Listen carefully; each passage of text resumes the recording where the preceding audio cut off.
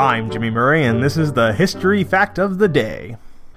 Today's history lesson is on Israeli United Arab Emirates relations. Israeli United Arab Emirates relations has been cool for several decades, but in the 2010s, the country's informal relations improved considerably, and they began engaging in extensive, unofficial cooperation based on their joint opposition to Iran's nuclear program and regional influence. In 2015, Israel opened an official diplomatic mission in Abu Dhabi to the International Renewable Energy Agency. In a significant warming of official Israeli-UAE relations, Israel and the United Arab Emirates, UAE, formally agreed in August 2020 to normalize relations in a United States brokered deal that also requires Israel to halt its plan to annex parts of the West Bank, including the Jordan Valley.